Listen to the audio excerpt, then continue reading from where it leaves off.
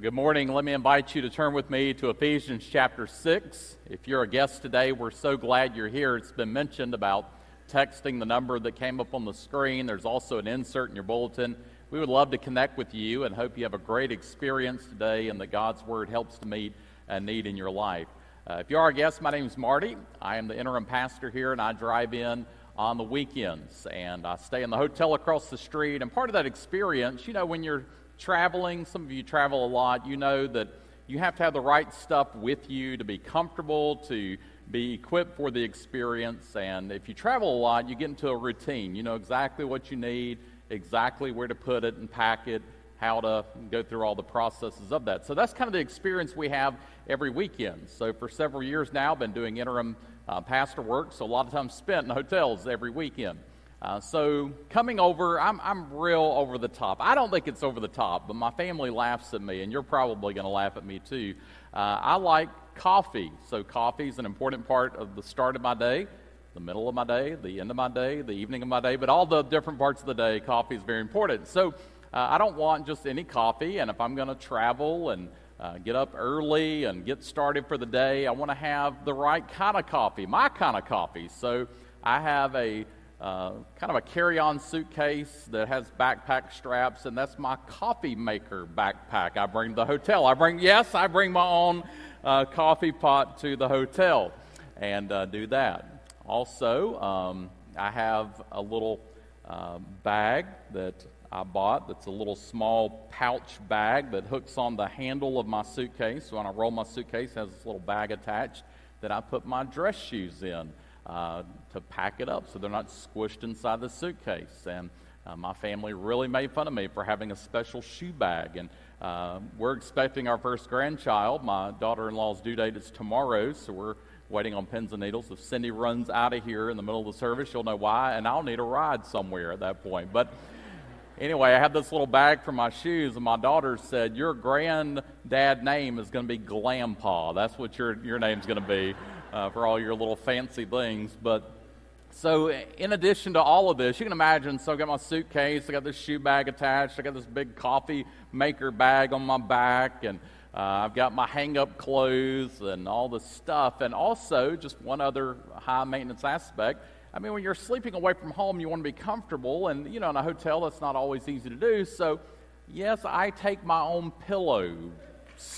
Yeah, some of y'all understand. I don't know if you call it the plural of that, but I have two pillows I bring. I need to lay on one. I got to have another pillow. So the other day we went back home, and Cindy's notorious because each of us have two pillows. We have like the memory foam kind of pillow we sleep on, then a down feather pillow that's kind of our extra pillow. And my pillow's better than her pillow. Now, she just needs to go get a new pillow, but sometimes when I'm not paying attention, she accidentally gets my pillow. Well, I got home last weekend. I'm going to bed. I'm trying to get comfortable, and I realized something's not right. My pillow doesn't feel right. And, for me, just sleeping in a hotel, you feel like you try not to think about all the people that have been there. You sleep on your own pillow. You're not laying on somebody else's pillow they've been using, all that stuff. You try to block out the germ part of it. Yes, I'm a germaphobe too.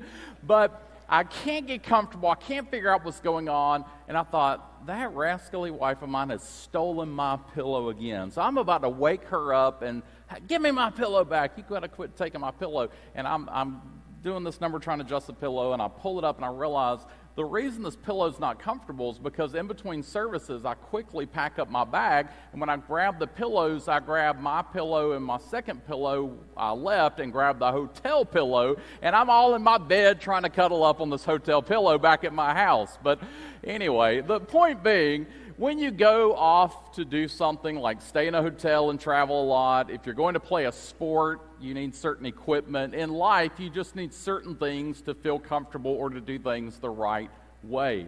Well, when it comes to what we've been talking about and putting on the spiritual armor in Ephesians chapter 6, it requires us putting on the right armor. Now, if you remember in the Old Testament, I'm sure you do, the story of David and Goliath. Remember how David was going out to fight that giant? And when he volunteered himself to take on that task, what did Saul, the king, do? "Here, put on my armor. Carry my sword into battle." And David looks to Saul and says, while wearing this oversized, bulky armor that's weighing him down, this giant sword he can hardly lift, I can't move. I can hardly walk in this stuff. And he realized there was no way he could go into battle with that wrong equipment. So he picked up the right weapons, and of course, we know he was victorious. Today, as we think about trying to win the battle that we are facing, a battle that's being waged against us by our enemy, the devil, his demons, his dominion trying to rule in our lives, we have to battle back with the right equipment. Now, unfortunately, for a lot of us, we don't follow the prescription that Paul gives us in Ephesians 6, but instead, we try to put on Saul's armor, in a sense. We try to put on what we think would be best to fight the battles we have in this world. And we start to look at them through worldly eyes, in earthly terms. And we think, well, to fight the battles that I face in this world, I need to use worldly tactics. In other words, if I can have enough money, if I can have enough power, or even if I can become religious enough, go to church enough, and do enough good things, then I can overcome Satan's power. But Paul says, no, that's not the prescription for how to be successful spiritually, but instead you have to put on the armor he describes in Ephesians chapter 6, verses 10 through 18. Now, this passage teaches us how to be spiritually equipped with the right armor, the right things in our possession to be successful. So as we wrap up our study, we read this passage one last time as Paul writes, "Finally, be strengthened by the Lord and by his vast strength. Put on the full armor of God so that you can stand against the schemes of the devil. For our struggle is not against flesh and blood, but against the rulers, against the authorities, against the cosmic powers of this darkness, against evil spiritual forces in the heavens. For this reason, take up the full armor of God so that you may be able to resist in the evil day, and having prepared everything, to take your stand. Stand therefore with truth like a belt around your waist, righteousness like armor on your chest, and your feet sandaled with readiness for the gospel of peace. In every situation, take up the shield of faith with which you can extinguish all the flaming arrows of the evil one. Take the helmet of salvation and the sword of the Spirit, which is the Word of God. Pray at all times in the Spirit with every prayer and request, and stay alert with all perseverance and intercession for all the saints." Now, in the past several weeks, in our previous messages, we've talked a lot about the pieces of the armor that protect us. Up until this point, all the armor we'd have put on has been, the equipment we've had has been defensive. But now we're given the weapons we need to stand defensively, but also to go on the offensive. We're not just to survive on this earth hoping to stand against the devil's attacks and his schemes. God has equipped us to actually wage war, to take ground, to defeat our enemy in the battles of this life, leading to the day when Jesus will defeat the devil once and for all as he casts Satan into that lake of fire. We are not just on the defensive, church. We are also on the offensive.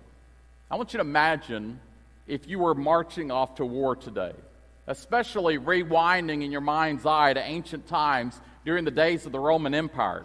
No long-range missiles, no fighter jets and bombers, no drones in existence, but instead you marched off to war suited up for hand-to-hand combat.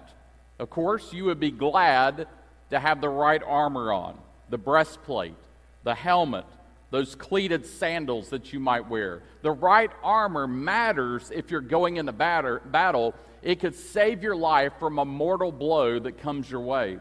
But imagine for a moment going off to fight in a war and never grabbing a weapon. You've got the helmet, you've got the breastplate, you're all cinched up, you have on the right type of footwear. Armor helps for a few moments as you try to defend yourself, but sooner or later you're going to have to fight back if you're going to live, right? A well-prepared army is not just one that has the defensive measures in place, but also one who is prepared offensively. Now, at this point in our passage, Paul tells us about those weapons we can take up to go into battle. Two weapons in our arsenal that give us victory over the devil every time are the Word of God and prayer. These are the weapons that enable us to go on the attack. These are weapons not to be used in the physical world in the sense that we're battling against flesh and blood, but remember, all that we perceive in this physical world has this spiritual backdrop where the truest reality is happening as these evil forces are triggering all these results in the physical world.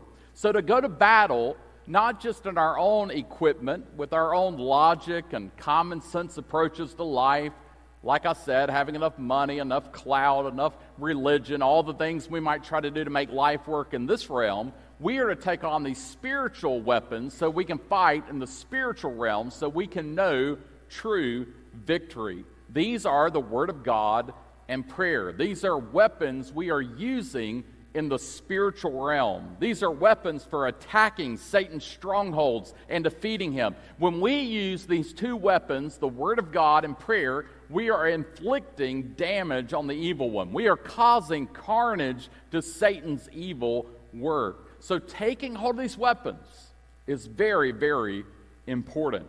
You know that victory in a war only comes when you are fighting. And I tell you today, the church is called to fight. We are not on defense hoping to just make it through and survive the assault of the devil. By no means. We are on the offensive. Satan is to be put on defense. We are on the offensive. Satan is to be on the defensive.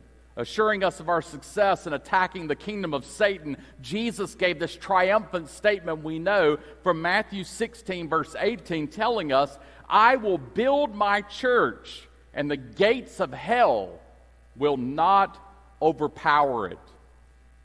Understand today, the gates of a kingdom, it says there, the gates of hell.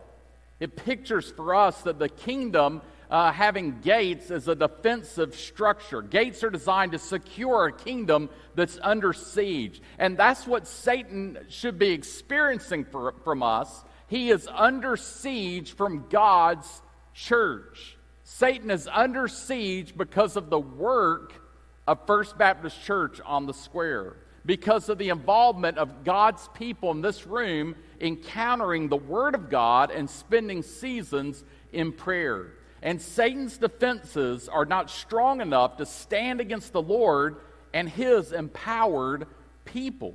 I want you to listen to 2 Corinthians chapter 10, verse 3. Listen to what it says there. "For although we are walking in the flesh," talking about we're in this material world, "we do not wage war in a fleshly way. Since the weapons of our warfare are not fleshly," in other words, they're not material, he says, since they are not fleshly, but are powerful through God for the demolition of strongholds, or it could be translated, of fortresses. So this guarded empire of Satan that has got these defensive structures trying to hold back what the church is bringing against this evil kingdom, we are able to tear down these fortresses. We are able to stand strong in our faith and overcome the evil one.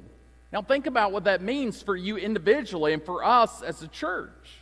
No matter what Satan tries to do in your life, no matter what he brings against you, the temptation, even though it seems impossible to stand against it, the discouragement or the depression that seems like it has you so low you can never rise up again, the hurt you have in life that has cut you so deeply it feels like you could never heal, the regret that is so overwhelming that you wish you could rewind the clock, all the unsettling things that happen in the life of a church, a season without a pastor, maybe conflict that's been in the past, all the things we worry about in our culture today that are opposed to the Word of God, an economy that is fledgling around us, whatever it is, we have victory in Jesus Christ. And that victory is realized through the power of the Word of God and prayer.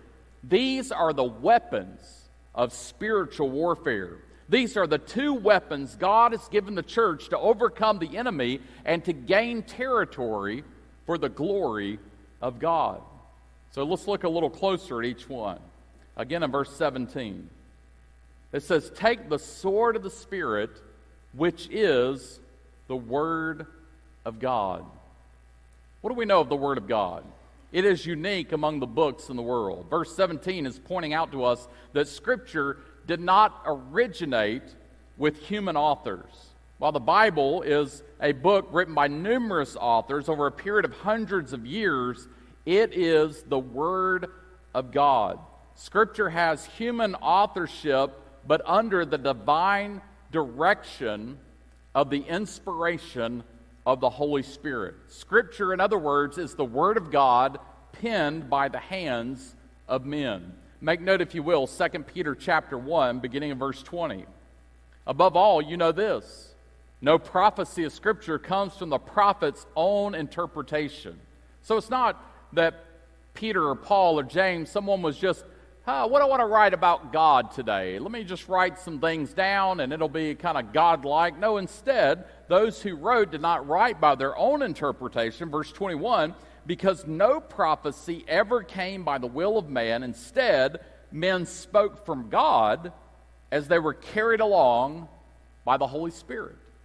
In 2 Timothy chapter 3, verses 16 through 17, it says to us that all Scripture is inspired by God and is profitable for teaching, for rebuking, for correcting, for training in righteousness, so that the man of God may be complete, equipped for every good work.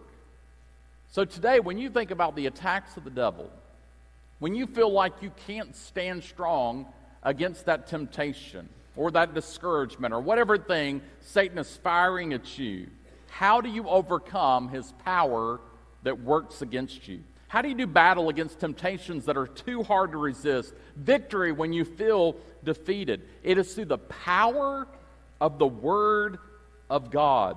Scripture gives us the power to overcome Satan. As Paul saw that short sword that was sheathed in the belt of that Roman soldier he was shackled to as he pens this letter to the Ephesians while he's in prison. He was reminded as he looked at that soldier with all that gear and with that sword there on his side, he was reminded about the sword of the Lord, the Word of God. It is through the sword of the Word of God we have victory. The author of Hebrews in chapter 4, verse 12 said, "For the Word of God, it is living, it is effective, and it is sharper than any double-edged sword." In other words, it's better, sharper, stronger, more effective than any other weapon you could pick up. Penetrating as far as the separation of soul and spirit, joints and marrow. It is able to judge the thoughts and the intentions of the heart. So we're instructed to take out this razor-sharp weapon and use it to win the war that is being waged against us. That's exactly what Jesus modeled for us, wasn't it? When he was under attack by the devil, he pulled that sword from its scabbard. He drew his sword and he used it to overcome the strong temptation that came against him. It happened in Matthew chapter 4. As we read the account there, Satan comes to Jesus at a time of great vulnerability. Jesus had been fasting for 40 days in the desert, and Satan comes and tempts him in 3 vulnerable areas, and he offers him a similar but easier plan than God's plan. But Christ, the divine warrior, the master swordsman, battles back against these 3 temptations with 3 verses of Scripture. And what happens? The devil scurries away and Jesus stands victorious. I'm telling you, my friend, it is the Word of God that is your weapon for victory. And when you stand upon the Word of God, James 4:7 becomes true in your life, that as you submit to God and resist the devil, he will flee from you. To have victory like Jesus had in that desert, you have to take hold of the Word of God, the sword of the Lord. And Christians conquer as they take hold of God's Word, they read it, they hear it, and they memorize it. Let's think about each of those 3 things. Let me challenge you to do that in your life. First of all, when it comes to the sword of the Lord, the Word of God, we need to read it. I was cleaning out the garage the other day, which is a horrible, horrible task. I'm sure you understand, have been there before, but junk accumulates in the garage, and I have a workbench and these cabinets with it, and as I look in the cabinets, I have stacks and stacks of these manuals, all the instructions that came with junk I've bought through the years. Table saw, circular saw, drills, and mowers, and weed eaters, and grills, and all the stuff. And I keep all these things. I don't know why. As I was looking at them, I thought, I've never referenced one of these instruction manuals the entire time I've owned all this stuff. And they're just piled up in the garage. But for some reason, I just can't bring myself to using them or throwing them away, like I'm ever going to need the instruction manual for my 15-year-old shop bag. But it's there, just in case I ever need it. Some of us treat God's Word that way. We have stacks and stacks of Bibles, but it's been a long time since we've spent time in the Word of God. It's been a lot of dust that's been collecting on top of the cover of our Bible. 2 Timothy chapter 2, verse 15 says, "Be diligent to present yourself to God as one approved, a worker who doesn't need to be ashamed, who correctly teaches the word of truth or handles the word of truth." The actual meaning there is one who is cutting it straight. Speaking of saws and tools, if you're ever building something, you know the importance of starting with a good straight line. You have to cut it properly to build it effectively and correctly. And that's what we are to do with the Bible. It speaks of cutting it straight, interpreting it as it should be. Not, well, I think this is kind of what the Bible says because that just kind of feels good to me, or that fits my philosophy, or it reinforces how I want to live my life. But instead, what does the Bible say as I rightly divide it and understand the totality of Scripture and the proper interpretation of what God is speaking in whatever passage I'm reading? For a lot of Christian people, they've yet to develop the discipline of approaching God's Word that way, of reading the Bible and studying it. You cannot use this powerful weapon if you never take hold of it. I want to challenge you today to commit to start reading the Bible if you don't, to make it a daily practice in your life, whether a few minutes or a half hour or much longer, to read the Bible so you can correctly handle this weapon that God places in your hand. It is the power you need, the offensive weapon you need to gain ground in your journey of faith. So we need to read it. Number two, I would point out, if you're taking notes, we need to hear it. In other words, it's important to not just read the Bible, but also to be a part of the preaching and teaching ministry of the church. When you're not here on a Sunday, and look, we're very mobile people. We're always traveling here, there, stuff's going on in life.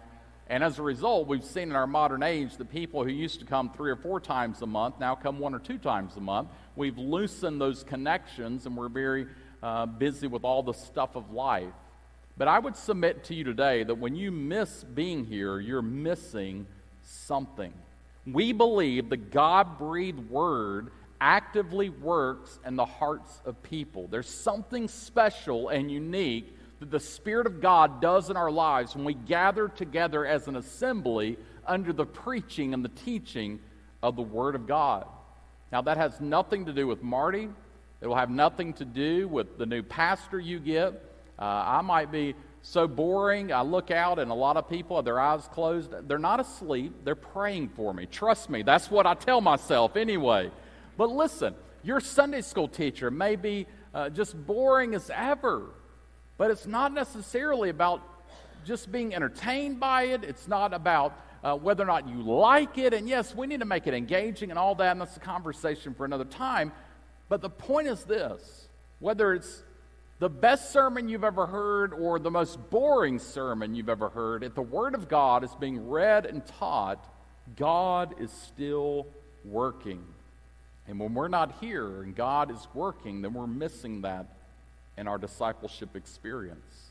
In Isaiah 55, verses 10 through 11, it speaks there how God's Word goes forth from His mouth, and it will not return to Him empty, but it will accomplish what I please and will prosper in what I send it to do. God's Word helps us, it changes us, it sustains us. And as Jesus declared in the desert temptation, man shall not live on bread alone, but from every word that comes from the mouth of God. Now, for many of you, you're faithful in reading the Bible, you're faithful in your attendance and hearing the Bible. But I want to challenge us to move to a third area as we relate to the Word of God that for many of us, we maybe are not as strong. And that is, we need to not just read it and hear it, but we need to memorize it. Taking time to memorize the Word of God. So when the devil tempts you, you need to already have the Word of God in your heart and in your mind. It doesn't work like you're going about your day, you face a temptation. Time out, devil. Let me get back to you in a minute. Let me figure out, what does the Bible say about this? That's not how life works. Usually, you're going to have a split-second decision you have to make in your life as to whether you're going to honor God or succumb to temptation. This is why Psalm 119, verses 9 through 11, which was said earlier today in our service, how can a young man keep his way pure? By keeping your word. I've sought you with all my heart. Don't let me wander from your commands. I've treasured your word, or in some translations, hidden your word in my heart, so that I might not sin against you. So when you meditate on the Word of God, you're guided away from the traps of the devil. In Psalm chapter 1, it says that the person who meditates on the Scripture becomes like a tree planted by streams of water, which yields its fruit in season and whose leaf does not wither, and whatever he does prospers. To prosper against the devil's attacks, you have to counterattack with the Word of God. So we have this offensive weapon that we can wield in the spiritual realm as we attack the kingdom of Satan and stand strong for the kingdom of God. We have the sword of God, the Word of God. But our second weapon we're told about is in verse 18, where Paul says we need to pray in the Spirit. At this point, Paul drops the metaphor of armor, but not the idea of conflict. Added to the Word of God is this weapon of prayer. Prayer is essential to your victory. In a struggle, Jesus prayed in the garden. On one occasion, in Mark chapter 9, there was a boy who was possessed by an evil spirit, and the disciples were unable to cast out that spirit. And Jesus said it was a spirit that could only be overcome by prayer. There are certain aspects of spiritual warfare that we encounter that we are only victorious when we stand in prayer. And Satan hates when we pray. And a lot of us are making him really happy because so many of us are prayerless Christians. Prayer is crucial to our victory. It is prayer that makes things happen. Prayer gives us ground in our battle against spiritual forces. When we converse with God, we are empowered by God and empowered for significant victory over darkness. Paul asked for prayer that he would be able, he said, to fearlessly make known the mystery of the gospel. I ask you today, are you praying that we as a church will make a difference in our community and world? Are we on our knees before God, communicating with Him, getting close to Him in that relationship, receiving instruction from Him, praying bold prayers that change lives? We need to be praying for the lost people of our community. We need to be praying that every Sunday we get all the folks we can to come into this room from our community, to come in here, because we believe that when we have the preaching of the Word of God, that God is speaking by His Spirit. And when people have the sword of the Lord being wielded throughout this room and the lost are hearing God's work, they'll fall under conviction. But we have to pray. We have to pray and ask God to empower our witness, to empower our church, that we could go out and make a difference in our community. We need to be praying for lost people. You need to pray. Would you pray for me? That I could clearly make known the gospel as I share God's word. Pray for who God is calling to be your next pastor. Pray that people will be in your Sunday school class and clearly hear the gospel. Pray that God would use your life to impact other people in the name of Jesus. As we see in Ephesians chapter 6, Paul tells us we are to suit up for battle. But here's the great news about going into this battle. The Lord has already won it. We're in a battle where victory is guaranteed. And what we are doing is choosing to be a part of that victory. So suit up, put on the armor, defend yourself against the attacks of the devil, and today take up the Word of God in prayer and find that you can go on the offensive. And you can use these weapons in the spiritual realm to defeat Satan and gain ground for God's glory. Would you commit to do that? To take on practices of reading and studying the Word of God? Take on the practice of frequent, ongoing prayer? You'll find that you become victorious in the spiritual battle. Would you pray with me? Heavenly Father, we are so grateful for this day, grateful for the opportunity to learn from your Word, and thank you for these weeks where we have discovered the armor of God that we can put upon ourselves, that we could go into battle against our enemy. The battle is happening. The attacks are coming. We have to decide, are we willing to follow your way to victory? Thank you that we are not just trying to withstand the attacks, but we are giving a counterattack. We are not just on the defensive, we are on the offensive. We are going forward to conquer in this world for your glory. And Lord, what conquering looks like for us as the church is standing and being true to your word, rescuing people from eternal damnation by sharing with them the gospel of Jesus Christ. It's building up your church that we know will be victorious as we commit ourselves to your work.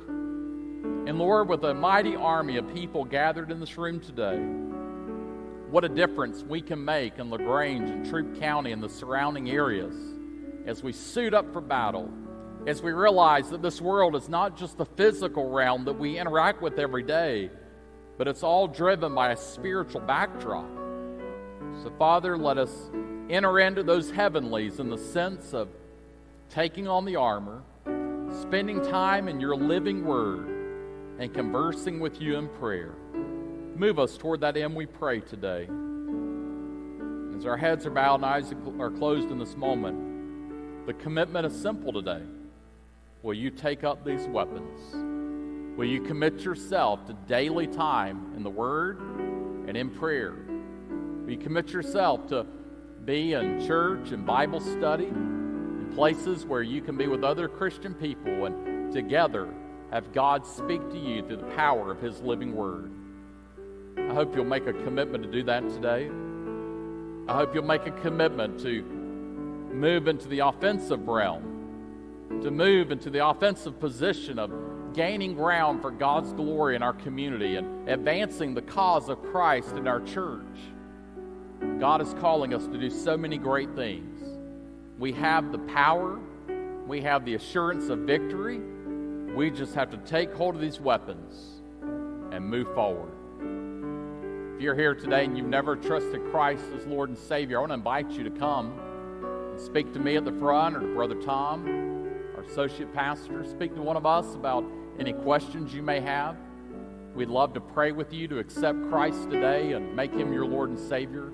However God is speaking to you today, if you have questions, if you want to join this church family, whatever God's prompting you to do, respond today. Respond to His leadership in your heart and in your life and commit yourself more fully to Him. You'll know how to respond. You're sensing already because we have laid forth God's Word.